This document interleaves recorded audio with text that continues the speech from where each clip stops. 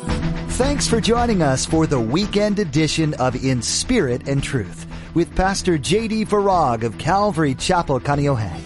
Each Friday and Saturday here on In Spirit and Truth, J.D. gives a Mideast prophecy update from an Arab perspective as he connects the dots of current events geopolitically with last days prophecies biblically.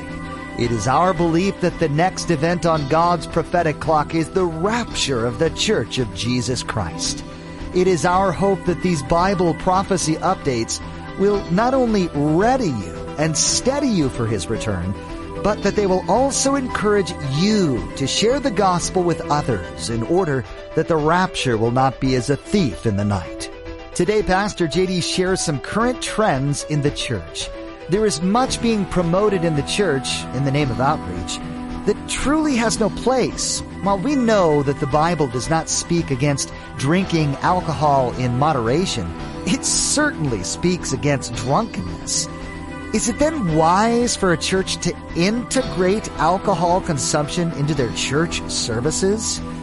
Well, don't forget to stay with us after today's prophecy update to learn how you can become a Facebook friend or watch the weekly prophecy update on YouTube. Now, here's Pastor J.D. with today's prophecy update as shared on June 17th, 2018. For today's update, I'm going to, again, do something just a little bit different. We usually look at current events from the previous week and their significance in terms of what the Bible says and what will take place in the last days. But I sense that the Holy Spirit would have me address something that the Lord had put on my heart, actually for quite some time now, having to do with what's being called end times fatigue. End times fatigue. It's been my experience that any mention of the Lord's return is met with this weariness and even in some cases a leeriness. And certainly this is true on the part of non-Christians, but perhaps even more concerning, it's also on the part of professing Christians as well. Now, it's my belief that this is happening for a number of reasons, but not the least of which, and maybe chief of which, is that there have been many false predictions giving people this hope of when the rapture could or would happen, but didn't. And I think of the proverb that says that hope deferred makes a heart sick.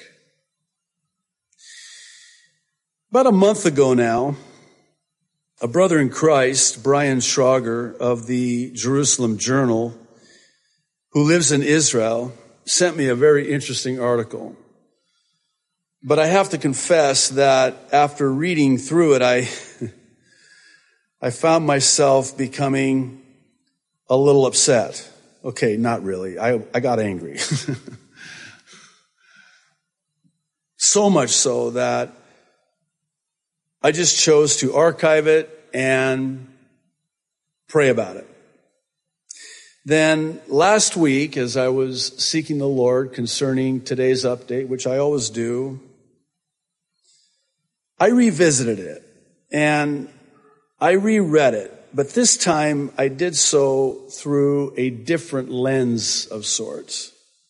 And in so doing, the Lord just, as only He can and as He's so faithful to, just really blessed and encouraged my heart and settled my heart.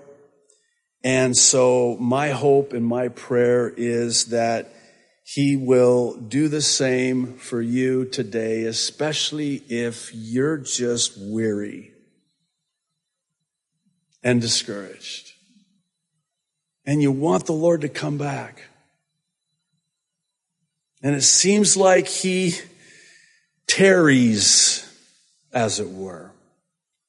Well, I'll begin by sharing a few excerpts from the article, which was published in The Guardian back on May 19th. In it, the writer suggests that for many on the Christian right, the state of Israel has been seen as a key to fulfilling prophecy. However, a new generation has other ideas. The article was written the week that the Trump administration completed its move of the U.S. Embassy from Tel Aviv to Jerusalem. And I'll quote some of what the article had to say. At the opening ceremony, two of the American speakers were evangelical superstars. I don't like that. Pastor Robert Jeffress, the author of several doomsday books about Israel, and John Hagee, who interpreted recent lunar eclipses as evidence that the end times were nigh. The Fox News personality Jeanine Pirro, meanwhile, declared that Trump had, quote, fulfilled biblical prophecy, close quote. The writer goes on to say that in the 1970s, millions purchased a book called The Late Great Planet Earth by Hal Lindsey, which interpreted events in Israel as evidence that the Great War of Armageddon would happen. It was followed by the wildly popular End Times Conspiracy, The New World Order, by the televangelist Pat Robertson. And then the Left Behind novels and films, which concern violent clashes in Israel that would bring about biblical prophecy. To outsiders, these pieces of doomsday pop culture seem like far-fetched lunacy. For millions of Christians, they are a roadmap to the end of the world. We've been through all this before, said Bruce McCluggage, a former evangelical who now identifies as a follower of Christ. He identifies as a follower of Christ. Throughout his youth, in the 1970s and 80s, McCluggage was a part of the Christian movement that interpreted the signs of Israel as evidence of the last days. But for McCluggage, after a slow burn of things not coming to pass, that conviction slowly faded. It was a classic tool used to witness to people, he recalled.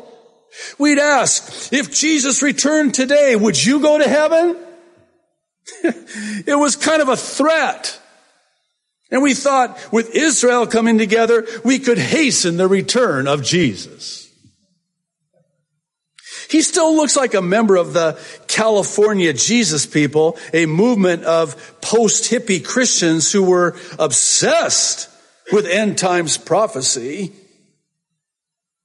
He still attends church, prays, and reads his Bible, but has slowly distanced himself from the Christian right.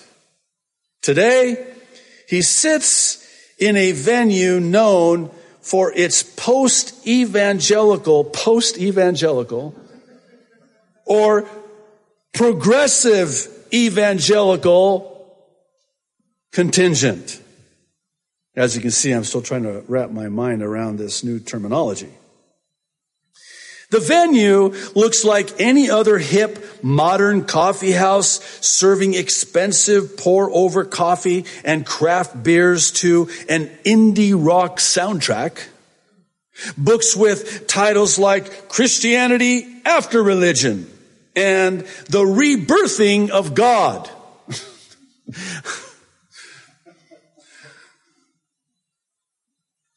Line the shelves. Events like, what would Jesus brew, beer-centric Bible study regularly take place. The writer then goes on to say, the shop, and I want you to know that when I say it made me angry, it was a righteous anger from a broken heart. I hope you understand that. This is what's heartbreaking. Listen to this. The shop is representative of a shifting attitude toward Christianity. One that doesn't have much interest in the apocalyptic rhetoric surrounding Israel. I want to say, I'm going to make a couple of comments, if you'll just bear with me, just to kind of fill in some of the blanks. The word apocalypse, that's the revelation, is the apocalypse. You know what the word apocalypse means?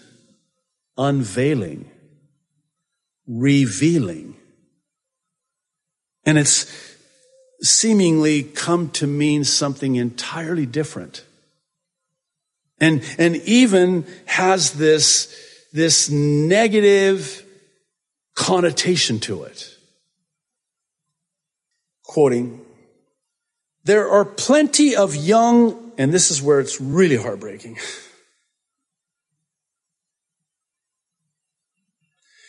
There are plenty of young millennials downtown that would call themselves evangelical, even conservative, but are a very different breed from their parents who grew up evangelical, but no longer, and here's that word again, identify that way. They're mostly not Trump supporters. They have a spectrum of views on LGBT issues, and they're not on board with end times theology. There is definitely a kind of end times fatigue with this generation. Let me, if you'll again just indulge me, let me provide a commentary, because I, in all fairness, appreciate the honesty, because it is what it is. Let's be honest. This generation, the younger generation, wants nothing to do with anything related to Bible prophecy. I have a thought as to why, and I'll just share it with you.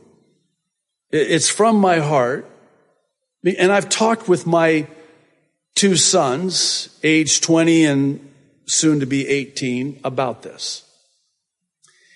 And one of the questions that gets asked is, from the young people, is, well, let me just be really honest. The first thing they say to someone like me is, you're old. In Jesus' name. I receive that, I am. What they're saying is, you've lived your life. I've got my whole life before me. I want to get married. I want to go to college. I want to get married. I want to have children. I want to, live the American dream and buy a house and have 2.5 children and, 2 cars, or, if you're in Hawaii, you got 1 car in 1 garage, but anyway. And so, of course, you want the Lord to come back. I mean, just look at you. They got a point. But I got my whole life ahead of me. So, what do you say to that? No, I'm asking, what do you say to a young person who comes to you with that type of a discussion and question? What do you say to them? Well, here's what I say to them. And you can use it if you want, if the Lord puts it on your heart to. There is never going to be anyone in heaven, young or old, that will ever say, oh, I wish the Lord wouldn't have come back before I got married. Just ask a married person on that one. I'm sorry. No young person is going to be in heaven, in glory, where there's no more sorrow, no more pain, no more suffering, no more tears, and certainly no more death for all eternity, saying, I wish I would have went to college and took out a student loan for $500,000 that I pay back for the rest of my life. No, for real. Nobody's going to say that. My daughter, in our devotions one day, says, I want the Lord to come back, but, I want to, live my life. And I said, Sevilla, here's the thing. If the Lord were to come back when you're this young, oh my goodness. Think of what in life you will have been spared from. No, right? I mean, come on. Here's the subtlety and the satanic success, if I can say it that way. The enemy has succeeded and it's really, God's holding out on you. It's the same lie from the garden. God is withholding from you. He doesn't want you to have, and you fill in the blank. It's the same old lie with new wrapping paper. It's been repackaged and reinvented. God's holding out on you. God doesn't want you to. I did a wedding yesterday. It was kind of interesting. It was the first time I'd ever actually prayed this or even said this, especially in the context of a wedding. It was one of the funnest weddings I've ever done. And I was on the North Shore. And it was really interesting because I said, Lord, we just want to have fun. And we know that you want us to have fun because you invented fun. Well, that turned some heads. So afterwards, I'm sitting at the table and the guy looks at me and goes, what kind of a pastor are you? I've never heard that before. But again, the reason I share that is because is that not what we do? We misrepresent the Lord. It's like, come to Christ and be the frozen chosen. Really? And that's going to be attractive and inviting to a young person in this generation? Are you kidding me? I'm sorry. I don't mean to. Please know I'm not yelling at you. It might sound like I am. I'm not. I'm just. This gets me. This gets me. Because you got to know that I pray. I say, Lord, there's so many young people on this island, and they need Jesus.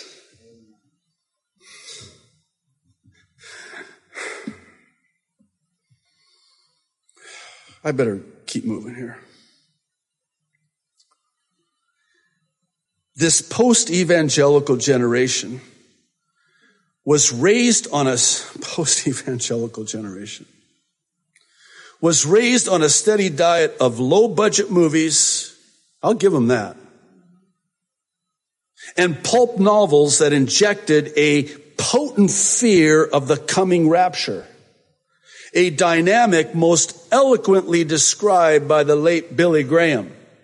Quote, I pick up the Bible in one hand, he said, and I pick up the newspaper in the other, and I read almost the same words in the newspaper as I read in the Bible. It's being fulfilled every day round about us. In the 1990s, Christopher Stroop was one such evangelical. He has now abandoned his faith, which makes me wonder if he was ever born again to begin with. Just saying. And leads a social media campaign seeking to galvanize, quote, ex-vangelicals with hashtags. And by the way, fellow old people, fellow no hair, gray hair, whatever hair people. I love you. But you got to understand something. The young generation, this is where they live. This is where they live. We have no idea. You know, I heard someone say, and I'm going to have to check into it. Maybe somebody can, I'm limited on time. He made this comment that we hold more technology in our phones, in our pockets, which shouldn't be there, by the way, for health reasons. But anyway, we'll put them there. We have more technology in our pockets than we as a nation did on September the 11th, 2001. Let that sink in. I saw a picture on social media, and it had a smartphone, and then next to it was this big dinosaur camera, this big, dinosaur computer, this big fax machine, this, big whatever, and it was all on this desktop, and it said, all of that and more is now in here. Kind of put it into perspective. What am I saying? Here's what I'm saying. Please hear me. This is where they're living. This is where they're living. They're living in the social media world. That's where they live. So he's seeking to galvanize ex-evangelicals with hashtags like #empty the pews. And how about this one? #rapture anxiety. Rapture anxiety.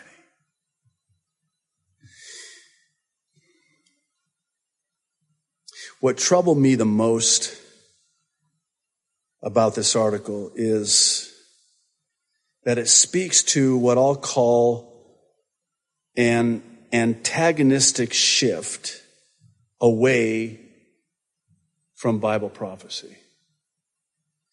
And here's the concern. Here's the problem. I'm sharing my heart. The shift comes at a time when Bible prophecy, like never before, is beginning to come to pass with breakneck speed. And the enemy knows it. Jesus said the devil comes to steal, kill, and destroy. And he's stealing especially from the hashtag generation. The blessed hope, the only hope that we and they have. I've said it before, I'll say it again. Were it not for the hope that trumpet's going to sound and the dead in Christ will rise first and we who are alive and remain will be caught up, raptured up to meet the Lord in the air. Were it not for that hope and the anticipation of that hope, I would literally, this is not hyperbole, I would lose my mind. As the world waxes more and more evil by the day, I can't even listen to the news anymore. And even locally, I had a brother send me an article. I couldn't read it. Are you ready? If not, you need to be ready because our redemption draws nigh. This is what Jesus said about seeing these prophecies begin to come to pass in Luke chapter 21, verse 28. This verse speaks directly to the heart of the prophecy update that Pastor JD shares each Friday and Saturday here on In Spirit and Truth. The goal for each prophecy update is twofold. First, to equip you with information you need to live in these exciting last days. Second, to encourage you in your faith in the Creator of the universe. Every word in the Holy Bible is 100% true. We're seeing that fact being proven each and every day. We pray that you have been both blessed and challenged by today's prophecy update. And we do hope you join us again for tomorrow's conclusion to this prophecy update from Pastor JD. Now, as I mentioned at the beginning of today's broadcast, you can become a Facebook friend with us by logging on to www.inspiritandtruthradio.com. We've provided a link to our Facebook page. Another great option to stay current with Pastor JD's prophecy updates is to subscribe to the Aloha Bible Prophecy Update YouTube channel. The Prophecy Update YouTube channel has all the current updates that Pastor JD has shared as well as an archive of past updates. Again, log on to inspiritandtruthradio.com and follow the link to the Prophecy Update YouTube channel. Well, that's all the time we have for today. Please join us tomorrow as Pastor JD concludes this prophecy update. That's next time on In Spirit and Truth.